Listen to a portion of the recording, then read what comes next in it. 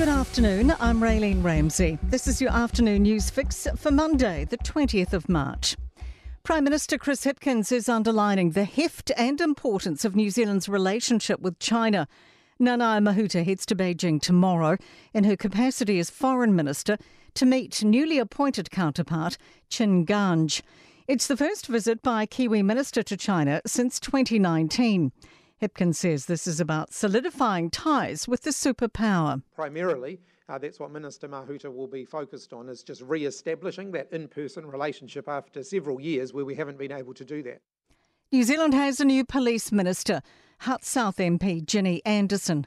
Stuart Nash resigned the portfolio last week after revealing he'd once phoned the police commissioner to ask if a court judgment would be appealed. Hipkins says Anderson will start immediately. She has worked for the police in the past for over a decade and more recently has been the chair of Parliament's Justice Select Committee. Anderson is also the Minister for Digital Economy and Communications, Seniors and Small Business. The government's acting to restore roads damaged by Cyclone Gabrielle. The Prime Minister says 6 new temporary bridges are going up in parts of the East Coast, washed out by flooding and debris. That's on top of 4 Bailey bridges already under construction. Hipkins says the cyclone closed 14 state highways with more than 1,300 kilometres of road closures. Crews have been working around the clock in difficult and sometimes hazardous conditions to restore access. 91% of the affected state highways have now reopened for at least lifeline access. Routes now open include the Napier Taupo Road from 7am to 7pm with speed restrictions. Work will continue each night on 32 damaged sections, including significant underslips and washouts. Energy Resources Aotearoa says the overall cap on the emissions trading scheme is what makes it work, not climate change policy. The ETS carbon auction lets participants buy units capped by government to offset carbon emissions.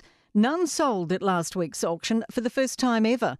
The government is scrapping the Clean Car Upgrade scheme and shelving a container return scheme to free funds to ease the cost of living. But ERA Chief Executive John Carnegie says policy settings are white noise compared to the cap. You want to have certainty about what the ETS cap is, because that's actually the key mechanism and that actually has not changed. Air New Zealand has confirmed that it has no issues with radio interference from Chinese warships over the South China Sea. Across the Tasman, Qantas has told its pilots to fly through any interference or GPS jamming. To sport, and Danny Lee is in disbelief after winning the latest LIV golf tournament in Arizona in just his second event. A clutch birdie on the third hole of a dramatic 4-way playoff has seen the Kiwi claim a $6 million payday and his first title since 2015. Carlos Alcaraz will leapfrog Novak Djokovic and return to the top of the men's tennis rankings after winning the Indian Wells Masters.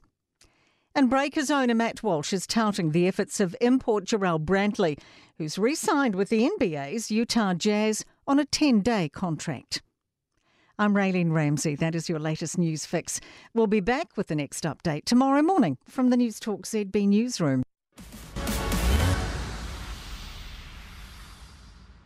90% of parenting is just thinking about when you can have a break. And when you do take a break, enjoy the Parenting Hangover podcast. They go together like a tutu and jandals. We've said from the get-go, we ain't parenting experts, but it's cool to hear, what is your neighbour doing? What do they say? A problem shared is a problem halved. Oh, that's good. Not that my children are problems, but I feel better talking about it. The Parenting Hangover with Clinton Jordan. New episodes every Thursday on iHeartRadio or wherever you get your podcasts.